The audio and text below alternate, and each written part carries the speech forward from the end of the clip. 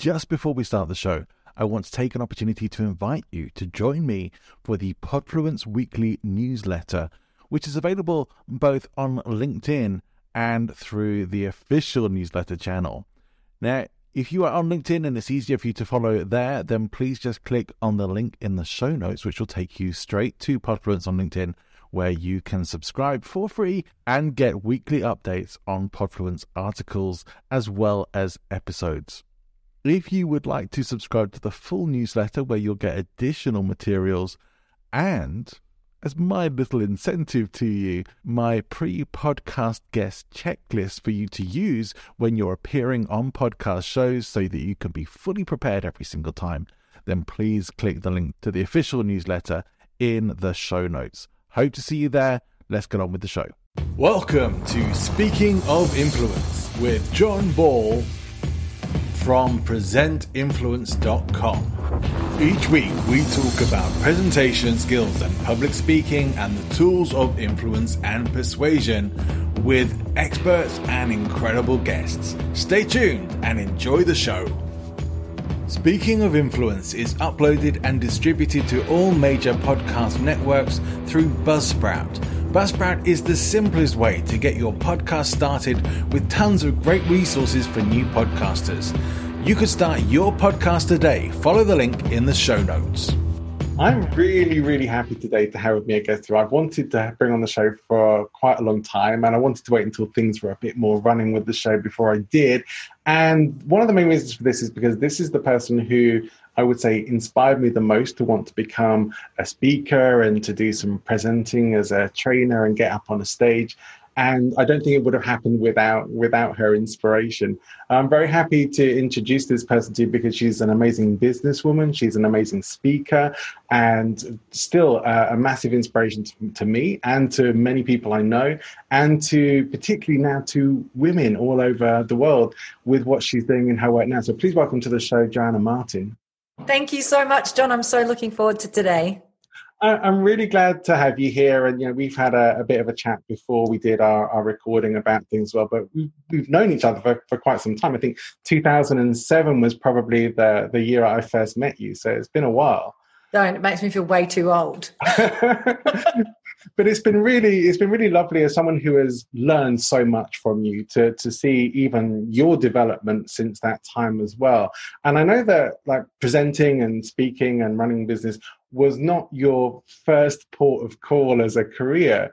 And you started off on a very different path altogether.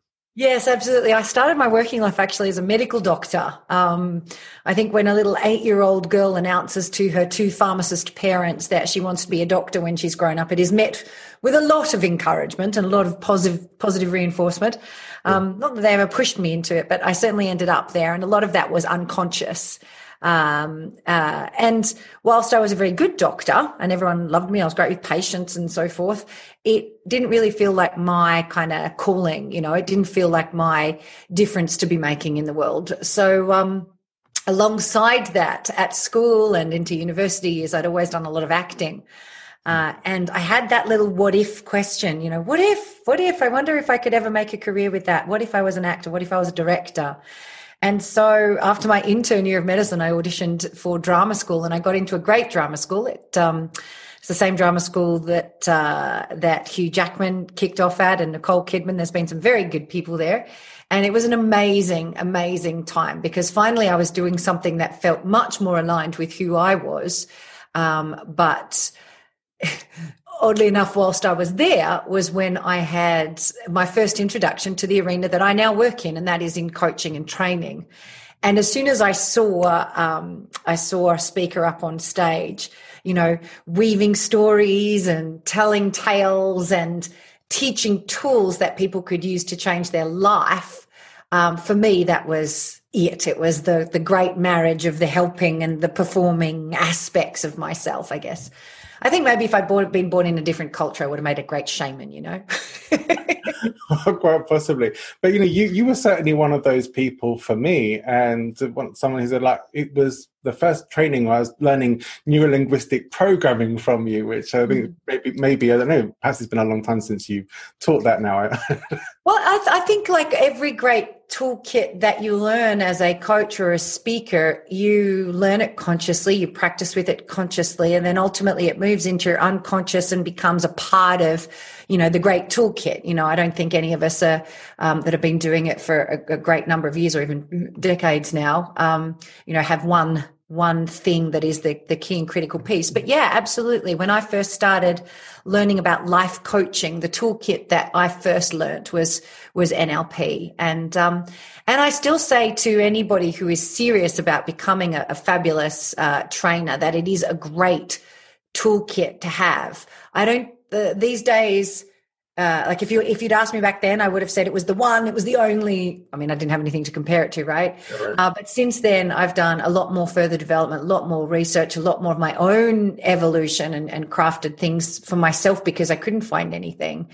And it's certainly one of many things that I use still.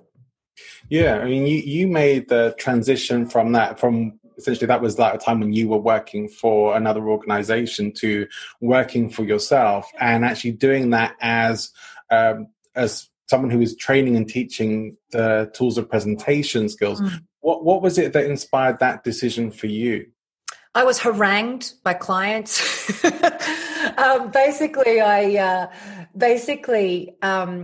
I first launched my very own coaching business as a little solopreneur back in the early days.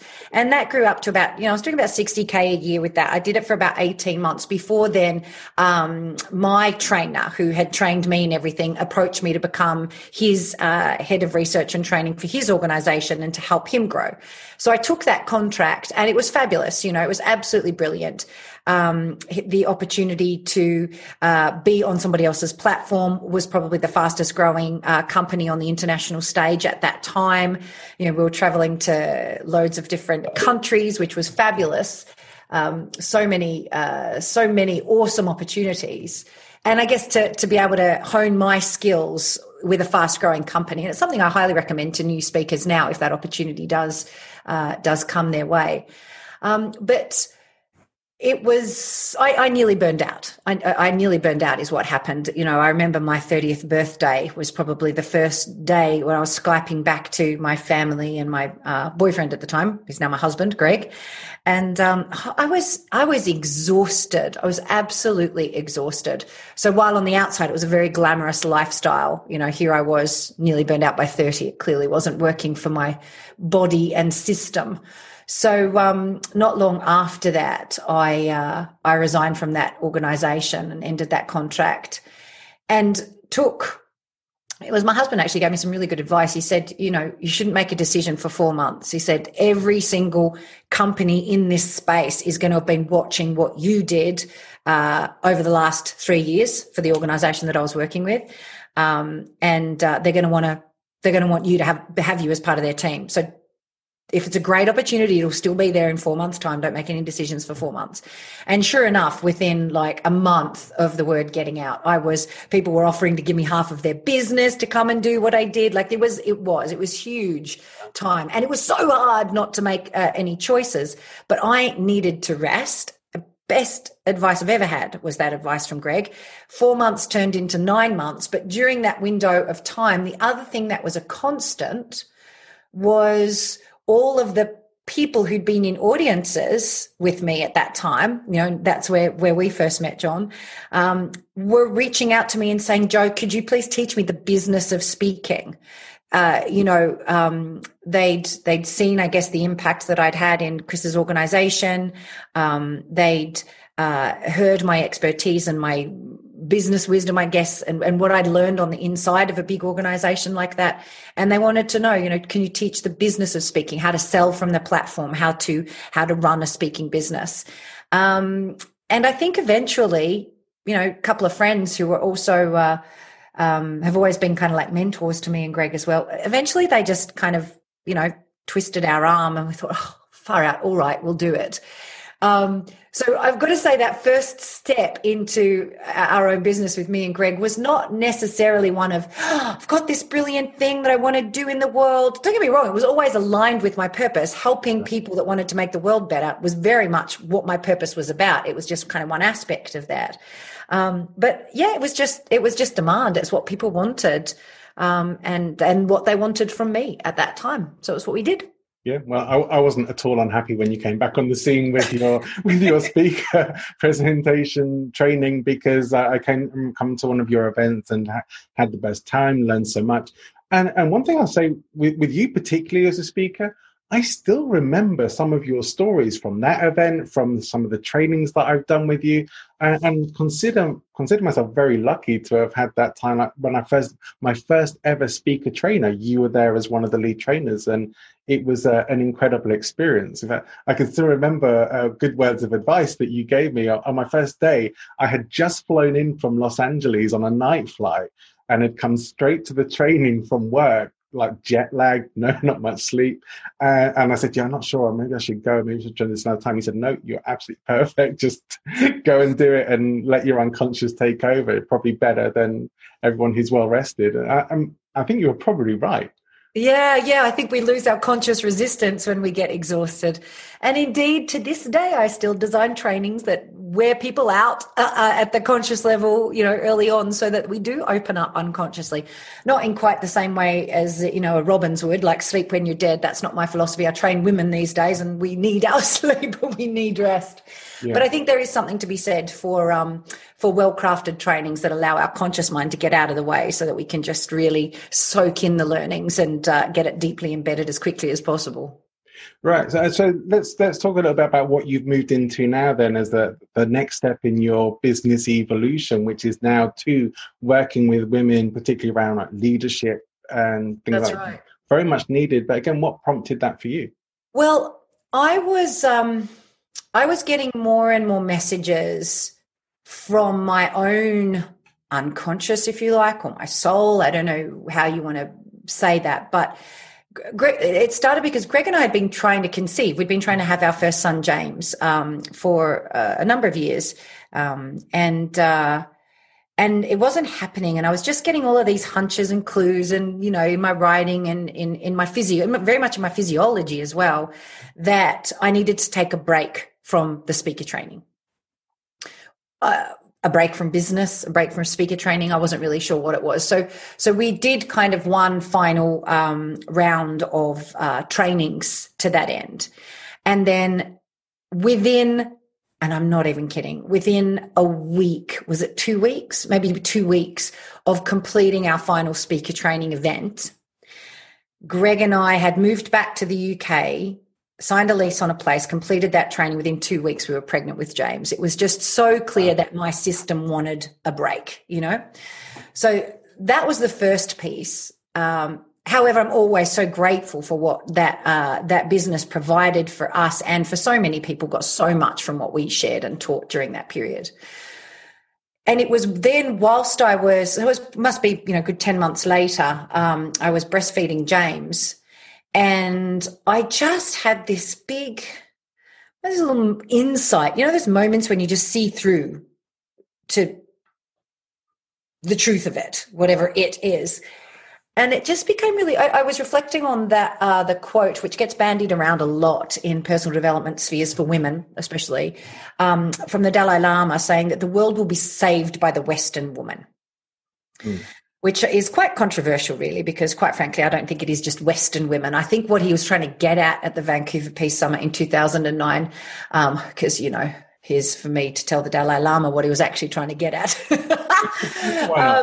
But I think a more valid point that is bearing itself to be true is that the world will be changed and shaped by women who have access to resources. And the reason that I think that is critical is that we women, and not exclusively women, right? It's not exclusively women, but what we women do when we are in positions of leadership is we bring with us generations upon generations of compassion and caring, which has been bred into us. You know, up until 50 to 100 years ago, we weren't allowed to be anything other than caring, nurturing, and compassionate. Do you know? That was our one power center that we were allowed.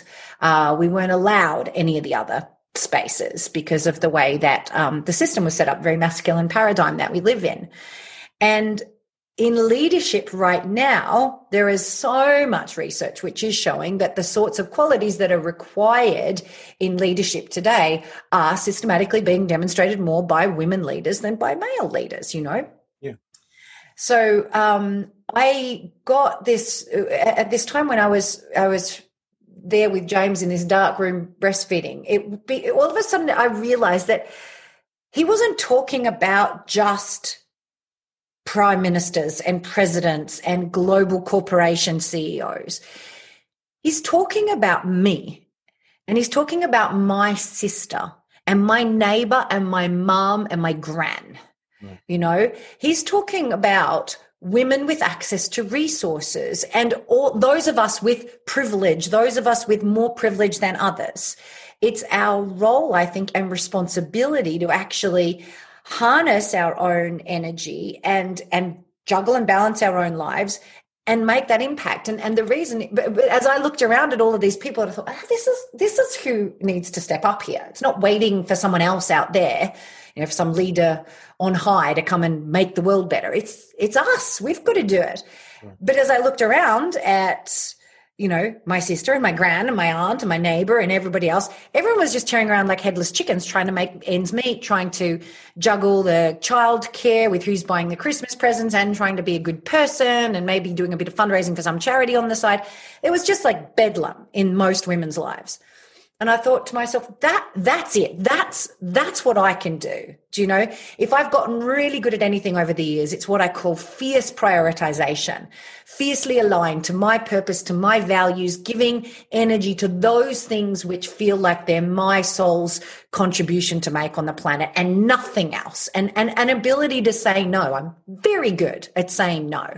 I haven't always been, but I'm very, very good at saying no. And to those things which don't feel great and aligned. And I thought, God, if I can create a space where women can come in and get that, do you know, to be able to handle the juggle of their day-to-day life, to be able to step up and have a greater impact, whether it's leading their family, their community, their organization, or their country, and increase their impact without burning out, that's what I want to do. And so that's how One of Many was born.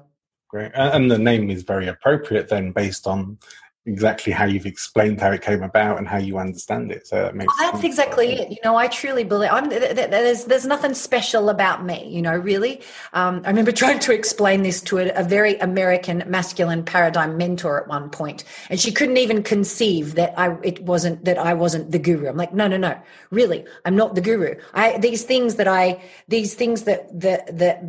can teach and that we do, I haven't nailed it. None of us nails it. And to the extent that we're out there touting the fact that everybody's got this nailed, and if you haven't, there's something wrong with you. And, you know, that's the whole point. That's what we need to move away from.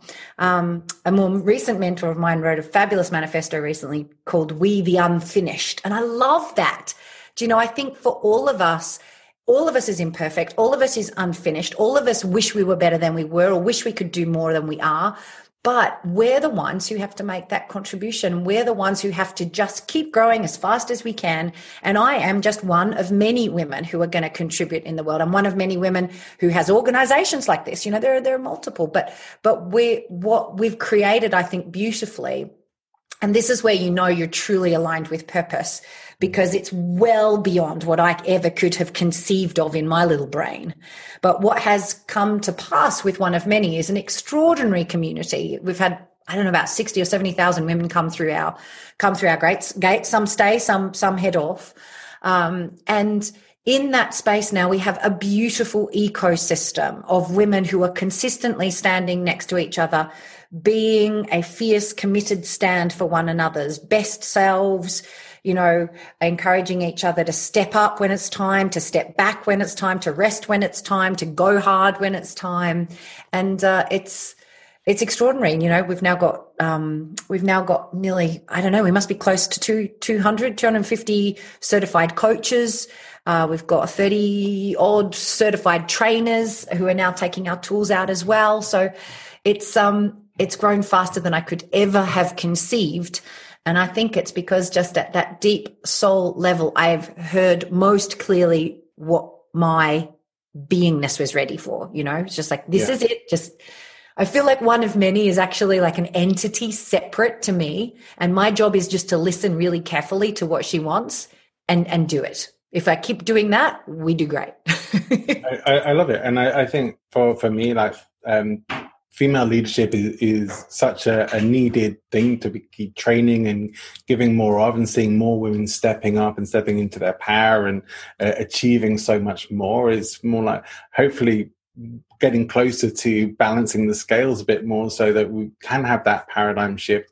And I think in recent times we've seen that it has been female leadership in the political world perhaps that has been really stepping up above most of everything else we see in the world, and as exceptional leadership, I'd say. There has been some really exceptional leadership through this global crisis, you know, that we've been present to. It's been absolutely extraordinary. I mean, Jacinda Ardern is my pin-up woman of the type of leadership that we talk about. Right. And it's really interesting for me, John, because even 3 or 4 years ago, there weren't in the media visible examples of the type of leadership that we talk about. There were women in leadership, but most of the women who are very visible in leadership were still operating in the masculine paradigm. Do you know, they were still operating from a very competitive and individualistic kind of approach to things. Sure. Whereas Jacinda and indeed many of the many of the leaders of the Nordic states, you know, Iceland and Norway, some exceptional examples of what we would call soft power leadership at play. Women who are not coming from that place and are very collaborative, compassionate, strong, have gravitas and can make the big decisions, and frankly are willing to step in and make the tough decisions, the unpopular decisions, which I know is more difficult when we're in that kind of profane masculine energy, and for men and women alike, you know, it's not a gender thing, it's more of an energy thing. If we're in our masculine energy, when any one of us can be, man or woman can be in masculine energy, and we have that competitive streak where we need to win or at least avoid failing, then, you know, it becomes this popularity contest or the how do we be the best or how do we do the whatever. Whereas if we can be in that feminine energy when it's actually much more about community and collaboration and connection, if we can make decisions of what's best for the greatest good and the great, you know, for the whole, and move away from this fiercely individualistic pursuit of rights that I think is happening in so many countries. I think that's actually one of the key things that's made the navigation through this really difficult, you know, health, political, economic time, you know, is that ability to go, this isn't going to be popular, but this is actually what is required for the greatest safety and, you know, and preservation of society as much as we can, you know? Yeah, it's my hope that kind of leadership is going to steer us away from the more sort of authoritarian and aggressive styles that we generally tend to see. This whole definition of power being tied in with really what I would call sociopathic qualities is something that needs to be broken. Exactly. The system is broken, right? The system is, well, I've seen some articles saying the system's not broken, it's working perfectly for the power players involved. But I think what has happened, and we've seen it, we've seen the fracturing of it. We've seen people calling it to account, you know, through so many of the different movements that have come out. I mean, it was starting to happen with the climate change movement, and look at Greta, you know, we have a tiny little small child leading the charge on climate change. You know, I just think it's extraordinary. And that, I think, opened us up. Then we've had coronavirus, and we've seen amazing responses from New Zealand, Taiwan, Nordic states, Germany, all led by women. Not so great in countries that are led by our authoritarian, blokes. Exactly. I guess it all depends on what do you say is great, but I would say death toll, that for me is pretty... Yeah, pretty much. It's up there. I tie this in really with something that I think I first encountered from you, and certainly from Chris, you were working with at the time. The spiral dynamics is yes, the values levels. Like, this is a shift in values levels from, I guess, we're talking like level 5 values. I think that's it. I think a lot of nations are still very values level 5 oriented. Certainly the UK. UK's still got a lot of 4 in it too, frankly, hasn't it? But the States is all about 5. Australia's where I come from. There's a lot of 5. There's some more 6 there. I think the problem that we see is that I'm not sure that many nations are going to be very happy to go through the values level 6 as a centre where it's all about decision making by consensus. That's never going to work for a country. But what we see, you're dead right. I've been thinking it's nice to have this chat with you, because no one else I've been able to talk to about that. But yes, what we see, I think, with so many of these, especially female leaders, is values level 7 style leadership. It's effective. It's systemic. There's a great book, actually. I don't know if you've read. Have you read Frederick Laloux's book, Reinventing Organizations? I haven't, but I like it. You would love it. You would love it. It's a great read on, he calls it teal, right? Same thing. Values levels is what he's talking about. Teal organizations. And I think that style of leadership is what we need right now. It's got enough of the embedded community and holistic kind of approach, but it's still very focused on systems that work and getting the right outcome, and allowing leadership beyond one's self. Like it could be leadership for different, whoever's the right person for the job can lead on that particular piece. And I think that's what we've seen. What's working really well at the moment right now is that kind of leadership. You're right.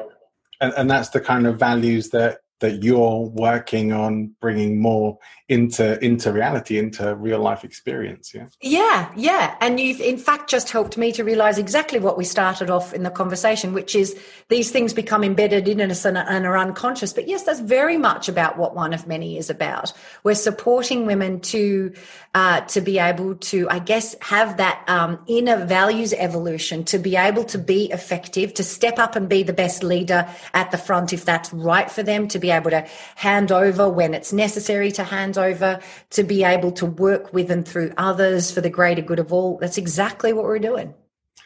Which is fantastic. I love that you're doing that. I mean, I hope that the work that I do, and certainly a lot of stuff in the podcast I do, includes a lot of female empowerment, because it's something that does matter to me.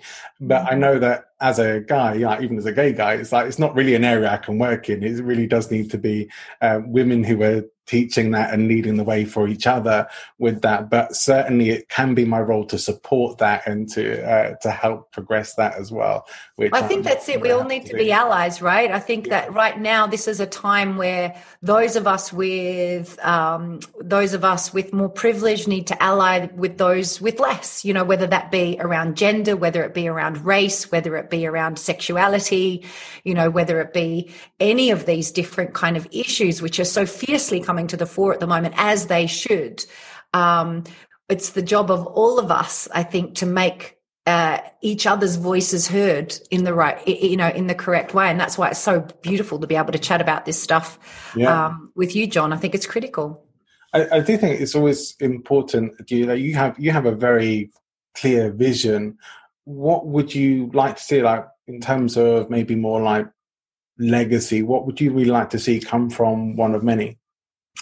Do you know, I don't know, when I envisage the future, I'm out 5 or 7 generations hence. That's the vision I'm working towards. I don't know how much of it's going to happen in my lifetime, and I'm okay with that. For me, when I look at my vision there, I see parity in leadership. I see just as many women in just the same leadership roles as I see men, and everyone is working together. There's nobody doing 80-hour weeks anymore. It's a thing of the past. We're far more collaborative and recognizing skill strength, so that it doesn't disclude having children and all of that kind of stuff. So I really do believe. I was on Necker Island last year with the Virgin Unite Foundation, and Jean Earl-Wang, who's the president of Virgin Unite, which is Branson's family foundation, she gave a great presentation. She said, I think the time for silver bullet type thinking is long gone. But there are certain silver levers that we can pull.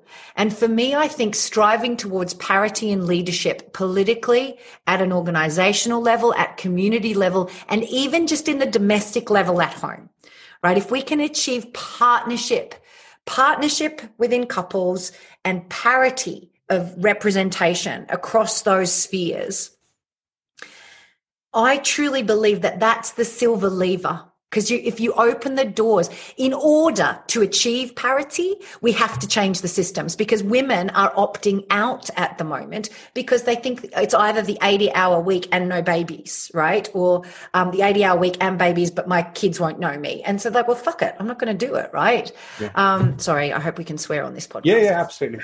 I'll put a warning in or something. And I've done pretty well to get this far in, actually. I highly encourage it. So I think, so that's for me, the vision that I have is parity, because all of the systemic changes we would need to have implemented in order for parity to be able to be there. That is what's going to make the world better. Not that we achieve parity, but it's the things we would have had to have changed about how we relate to each other, about equity, equity at home, equity in organization, across politics. For us to see the results of parity, so much would have had to have changed. And that's what I want to, I don't know, sow the seeds for, and I think if one of many, we're right at the beginning of seeing the kind of female leaders that I think can help us there. And if one of many were a breeding ground for visible female leaders that will start to be those role models for the next generation, so it becomes normalized that you can be a great mum and a very busy, visible leader. You can be a great mum and also do these other things, or not be a mum, and that's okay too, just having the full menu on being able to select from the whole menu as a woman and be able to make the impact that feels like it's called to in your heart. If that could be what we show to our next generation, if we can impact, I've got a vision to equip 1 million women with these tools to be able to sustainably change their corner of the world.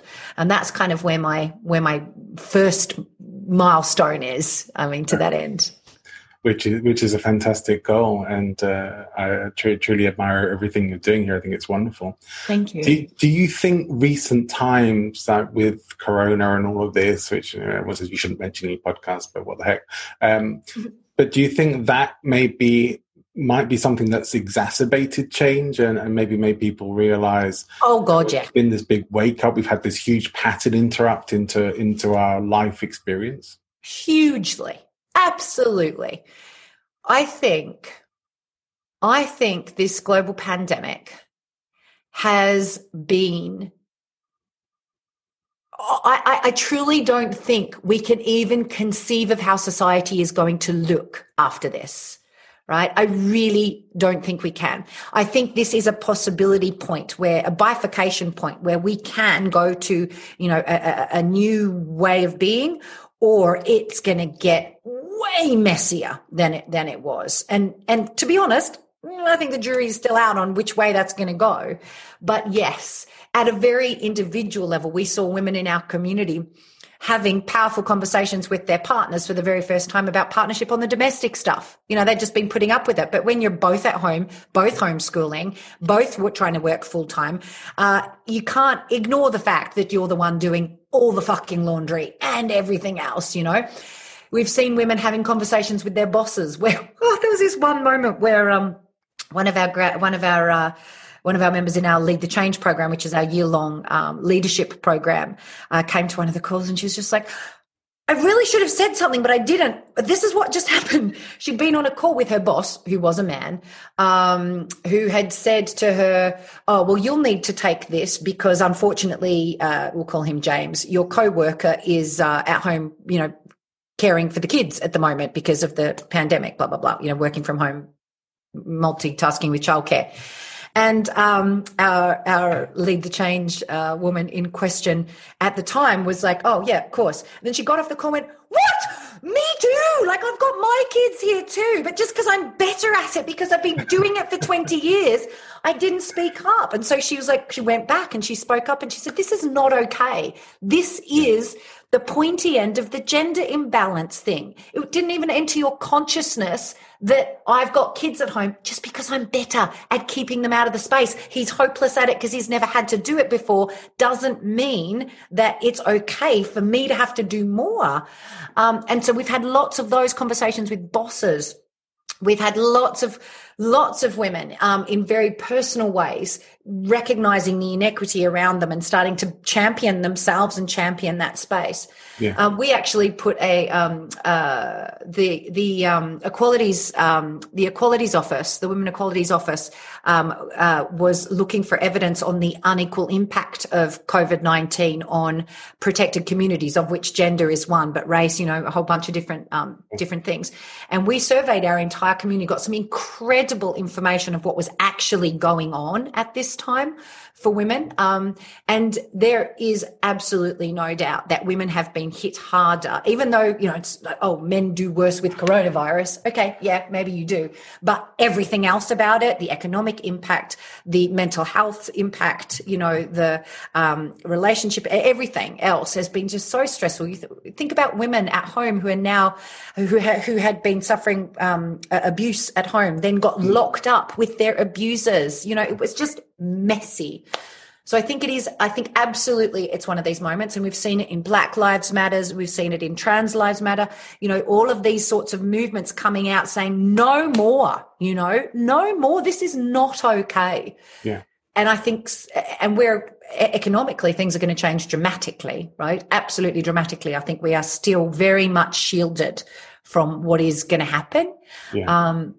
And I truly do believe that it is in the way that we recreate from this, and that we demand better from our leaders.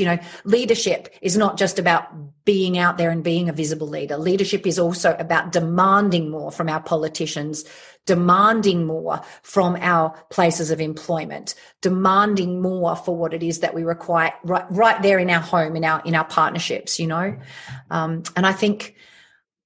I hope, I know the opportunity is there for this, and I deeply, deeply hope that we can equip and empower ourselves, all of us, men and women alike, to advocate for the better as we come out from this.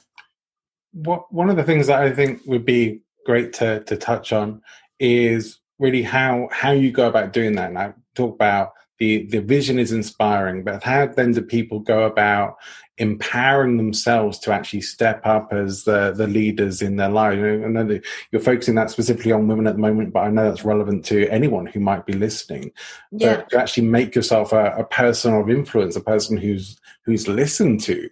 Here's, I think, I'm going to answer this differently perhaps than I may have answered it before, but just what I'm most present to from our conversation at the moment. And that is that I think there's a few key pieces. If you want to be a person of influence, if you want to be someone who's listened to, you've got to have something worth saying. And the only thing worth listening to is what moves your soul. I think for so very many of us, we can get so tied up in the marketing of our business and the packaging of our messaging and the creation of products and all of the rest of it. But the more I move in this space and the more extraordinary people I'm blessed to meet, I've had incredible conversations with leaders, leaders of countries, gang leaders, ex-gang leaders, like extraordinary people that I've met over in the last few years especially. And it's not about clever language patterns and, you know, how to package things and it's who that person is, right? It's how it is, who they are being and what's happened in their life that makes them, that you can't not listen to them. Even if they're just talking about, you know, whether or not we should go sailing on the Hobie Cat or whether we should go do this thing, you just can't not listen to them. So what is it that has someone be that, have that gravitas, you know? And I think there's a few things that go into that. The first thing is self-awareness. I'm yet to meet a great, compelling, influential person who doesn't understand themselves, right? That doesn't have and they've all, you know, the ones I've spoken to, all got different practices of how to get to that self-awareness. But that might be a journaling practice. It might be a meditation practice, but there is some way they know what they're great at. They know what they're not great at. But here's the most critical piece. They know what sets them on fire. Because at some level, either through happenstance or like something's happened to them, like a significant emotional event, if you like, or because they've made it their journey to discover it, they know why their soul chose to be on the planet at this time, right? They might not be able to answer it exactly that way, but the way they speak, they've just got that resonance, I suppose, about themselves in their whole being. You know, I'm thinking of, like last year, I had the great privilege to meet Juan Manuel Santos, who's a Nobel Peace Prize winner. He was the president of Colombia at the time, who negotiated the peace treaty with the FARC guerrillas. Yeah. It wouldn't matter what that man was saying, right? You are listening. It's not that he was one of the guys on Necker Island, you know, so where he's hanging out in board shorts and or literally just banging around. And equally, the former prime minister of Bhutan. I also met there a Carl Loko, L-O-K-K-O, highly worth following Carl on social media. Former gang leader who totally transformed his life and started going into former gang territories, you know, with his hands up in the air saying, "I'm sorry and I love you." Like, you know, building these bridges across, you know, feuding gang territories. Each one of these people, and Hala Thomasdottir, who ran for president of Iceland and ran the only financial institution in Iceland not to go bankrupt when the whole country did, for instance. Yeah. These extraordinary people, when they speak, you listen. And why do you listen? You listen because they care deeply and passionately about what it is that sets them on fire. They know where their skills are and they know where they need to bring counsel, where they need to bring others. But I think at the core of it, it's this, you just can't stop. They just deeply care about why they're here, whether they're clear about, whether they speak to that exactly or not. And I see that in the women inside of my community. I have a slightly different take on leadership than a lot of leadership training organizations out there, in that I believe if you just strip away everything that is not the authentic self hears soul's purpose, and you just start speaking it. Yes, you can go get some public speaking training after the fact. Yes, you can shape your messaging more. And when I put together a presentation, follow all of my rules and, you know, all of that kind of stuff? Yeah, absolutely, I do. But I think that's shaping. It's like, you know, it's shaping the rose bush. You know, the rose is beautiful. The rose is individual. It is unique. It would be beautiful if it was scraggly and all over the place. You couldn't ignore the beauty of the rose, but you can take care of it and prune it and let go of the pieces that are not necessary for the exquisiteness. But the rose has got to be the rose. So I think if you want to truly influence people, the journey is an inward one. It's like, who are you? Why are you here? And what are you being called to? Do you know? I mean, a lot of people talk about legacy and they talk about what do you want to leave. It's like I kind of not even thinking really about what I'm going to leave. I'm just thinking about where do we need to go and what's my role in that? How do I be of service to where I see that we can go? And I think if you can fall in love, whatever is calling you forward, and be of service to it deeply and passionately, holy moly, that's the best thing about life, right? Why would you want to do anything else? Where there's passion, you will find a way. Yeah, exactly. It's always interesting. I always think about, I tend to relate more to think about maybe artists like musicians and painters and performers, but it's really not like precision or specific ability that makes people the best at what they do. It's always the passion that pulls in people. That's what people connect with.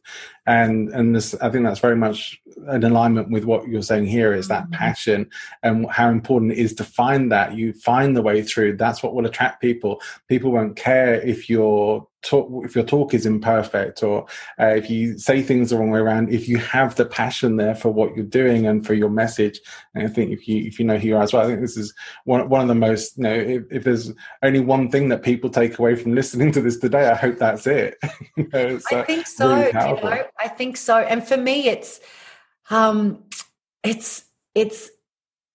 almost sometimes I think passion gets bandied around as a word. You've got to be passionate, but for me, it is a much deep. It's almost deeper than passion. It's like and it's not something that that's sort of at a surface level. It's something which is at that deep soul level. So if we're thinking passion, and I used to talk about this. I think the passion of Christ. There's that deep religious kind of connotations to that aspect of it. It's that.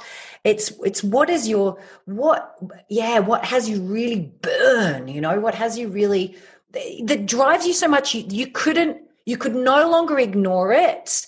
You couldn't possibly ignore it without actually denying your whole soul and your whole self. It's that depth. And my advice to anyone would be, don't stop until it's that deep. Don't judge yourself if it isn't there yet. That's okay. It's a lifelong journey to discover it. I mean, I had a great life when I was coaching and training. I had a great life when I was teaching, speaking, but was I plugged into that depth of that, soul expression at that time? No, of course I wasn't. And I bet in another 10 years, I'll look back at this and go, oh God, you kid, you didn't know a thing, But I think if you make that your mission to just keep learning that next level about yourself, it'll everything else pales into insignificance. Yeah. And that kind of leads me to think about one of the issues that comes up so often with so many of my private coaching clients, and even with my group coaching, I'd say, that people are waiting to find that perfect thing before they even get started. And it just doesn't work that way. Some people do. Some people just know what it is. They know straight away what fires them up. But most people, I think, don't, and aren't even getting started, or just thinking, well, what if I choose the wrong thing? Or what if it isn't? But chances are, like you're saying, it's not going to be the right thing. That will develop over time. But if you don't get started, that journey, that evolution won't even happen. Absolutely. I truly believe that one cannot discover one's life purpose or one's calling in inertia. You just can't. The only way that you can actually navigate, and actually that makes me think I'd quite like to look up the etymology of that word, but if you want to navigate, you have to be in motion. You can't. I remember I used to use an analogy of this. Like if your car is currently, parallel parked between two cars facing in the wrong direction, in order to turn the car around and get going the way you want, you've got to go into reverse. Then you've got to go off at a 45-degree angle. Then you might have to do a whole lot of different things to get yourself pointed in the right direction. But until you start moving, you can't get pointed in the right direction. And I believe I often I use another analogy of what I call the indecision roundabout. It's like there's this roundabout outside Oxford that I run into a lot, and it's got so many exits. I get confused almost every time. But if you've got your sat nav and it's all plugged in and it says, okay, you're going to take the third exit. So you're driving into the roundabout. It's a big one. You can't see the whole way around. And then you come to an exit. Is that the second exit or is it the third exit? And so you skip it. And then your next one, oh shit, that was the one I was meant to leave on. So now you have to go around again, but you're still not quite sure. And if you are going around and around and around on a roundabout, you know how your sat nav is always like 2 seconds behind, like it's recalculating 2 seconds behind. It's just the same way in life. If we are trying to work out whether something is more on purpose or less on purpose, if this is good for our business or bad for our business, It's like we're on a roundabout and our sat nav won't ever catch up. Like the feedback until you do something, you don't get the feedback. You don't get the feedback from your clients. You don't get the feedback from your soul. You don't get the feedback from God or source or whatever you relate to in that path. You don't get the feedback until you're in action. So to get off the roundabout, you just got to pick an exit, any freaking exit, doesn't matter, but you get off the exit, then the satellites catch up, and then you'll either hear, take the next left, or you'll hear turn around when possible, right? Like one or the other. But it's not until you commit to something that you can get the feedback that tells you whether or not it was the right path. People get so attached to making the right decision. I don't think I've ever made the right decision, but I truly believe that your success in business and possibly even in life is in direct proportion to the velocity with which you make decisions. Right. As our mutual friend Taki Moore says, don't aim for perfect, aim for done. Yes. Yes, indeed. Yes, indeed. Yeah, and that's much more workable. And I use that a lot with my clients as well. Too many people aiming for getting it right rather than just doing it and then working on it from there. And that is the best way, get stuff happening. I want to come back around quickly before we start wrapping things up to something you mentioned earlier about burnout and overwhelm, particularly in recent times where, especially with, as you said, especially with women, there's been high increase in stress. I know many people are feeling that and still feeling that level of overwhelm and maybe even moving towards burnout. I know for me, I've been with quarantines and stuff here, just throwing myself into work as my way of sort of dealing with that, but also realizing that's not something I can do at that level for forever.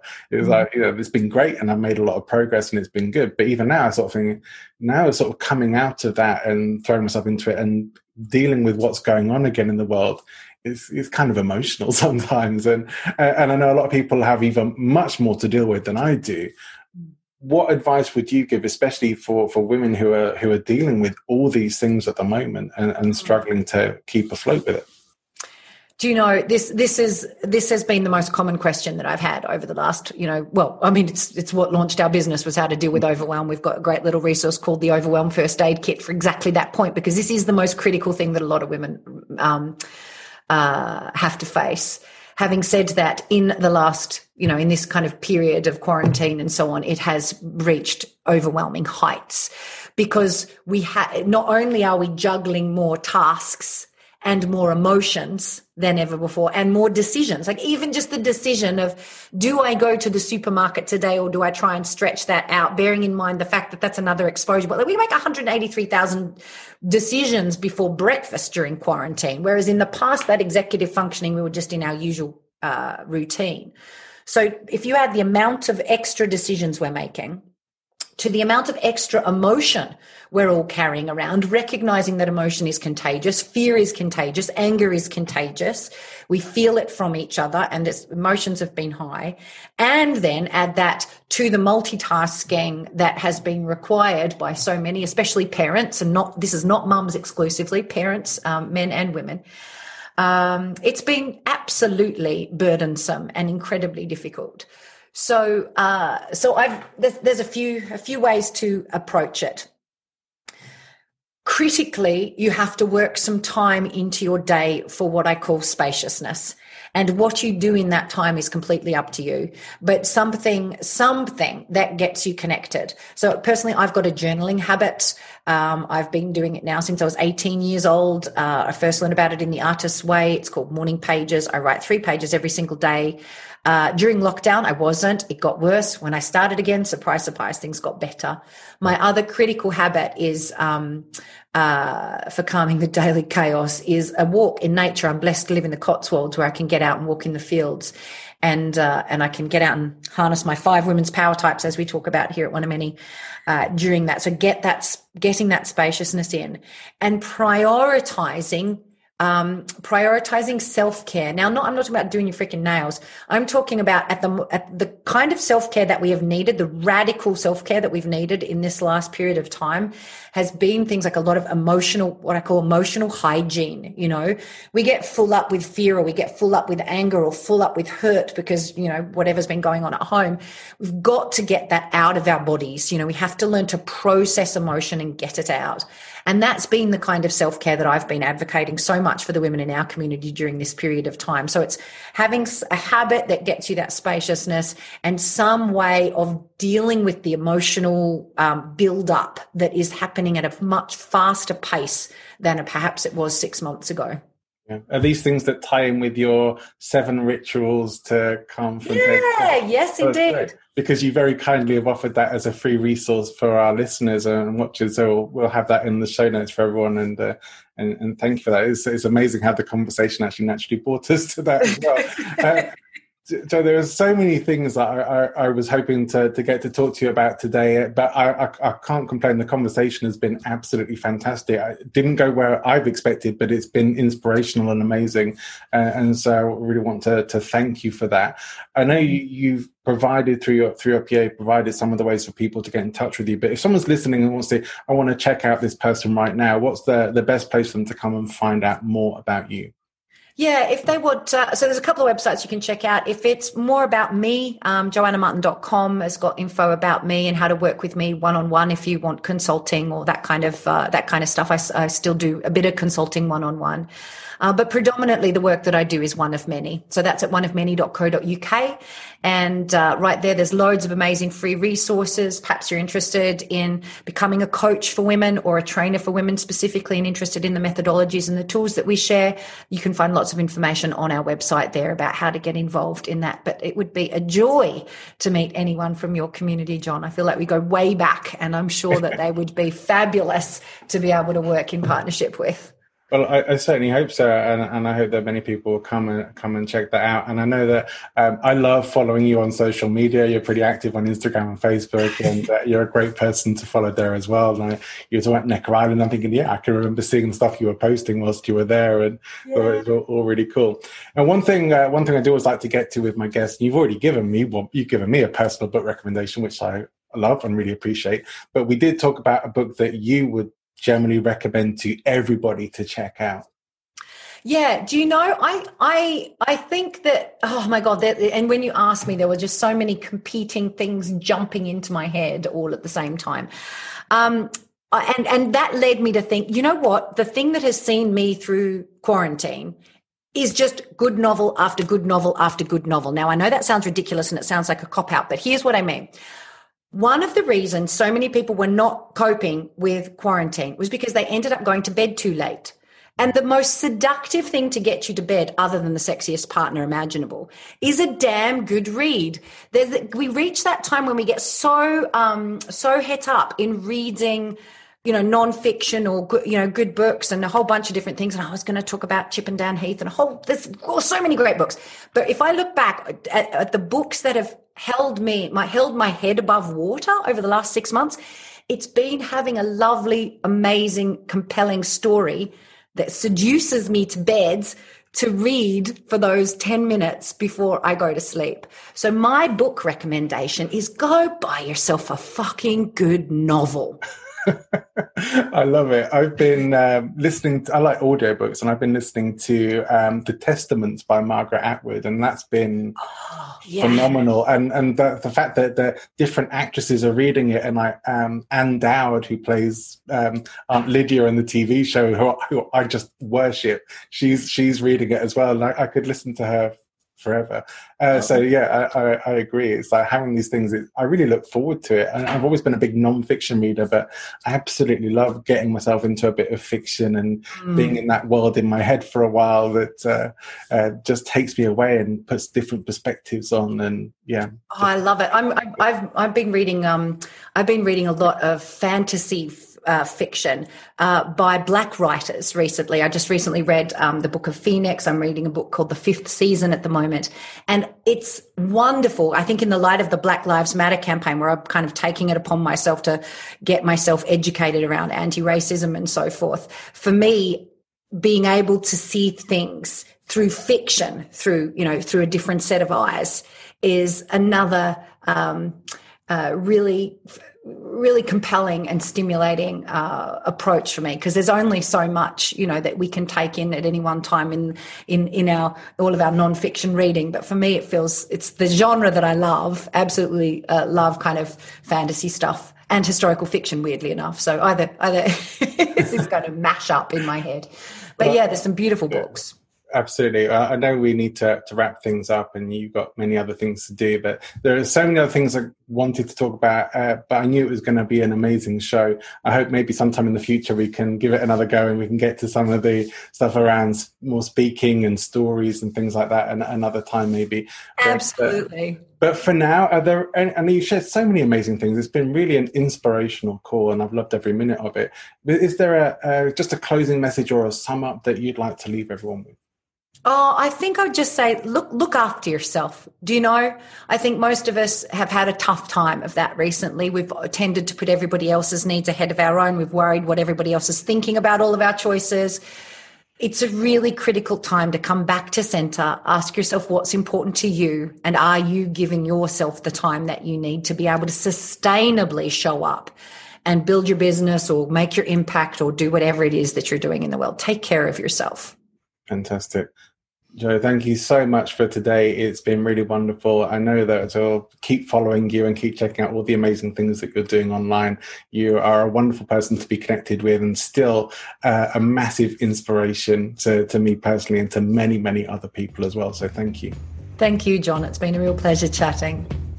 Thanks for tuning in. I hope you enjoyed the show. Remember to like and subscribe so you don't miss any future episodes of the show, like our next episode with LinkedIn content marketing expert Angela Duns. I had a lot of fun chatting to Angela. She was delightful and she knows her stuff when it comes to LinkedIn. So if you have any kind of presence on LinkedIn, if you want to know how to use that really well as a marketing tool, you will want to make sure that you tune in for that conversation. Do keep an eye out for the humour and presentation series that I'm doing as well, calling it Leading with Laughter. A few of those episodes are already out. They're available in the back catalogue. You can find them in the playlist for this channel. And do also take a look at some of the other episodes in there as well. If you haven't tuned into the channel before, there's a lot of great content having been previously released. If you'd like to know more about the show or get in touch with me, please email me, john@presentinfluence.com. If you think you'd be a great guest or you want to invite me to be a guest on your show or speak at your event, anything like that, I'd love to hear from you. See you next time.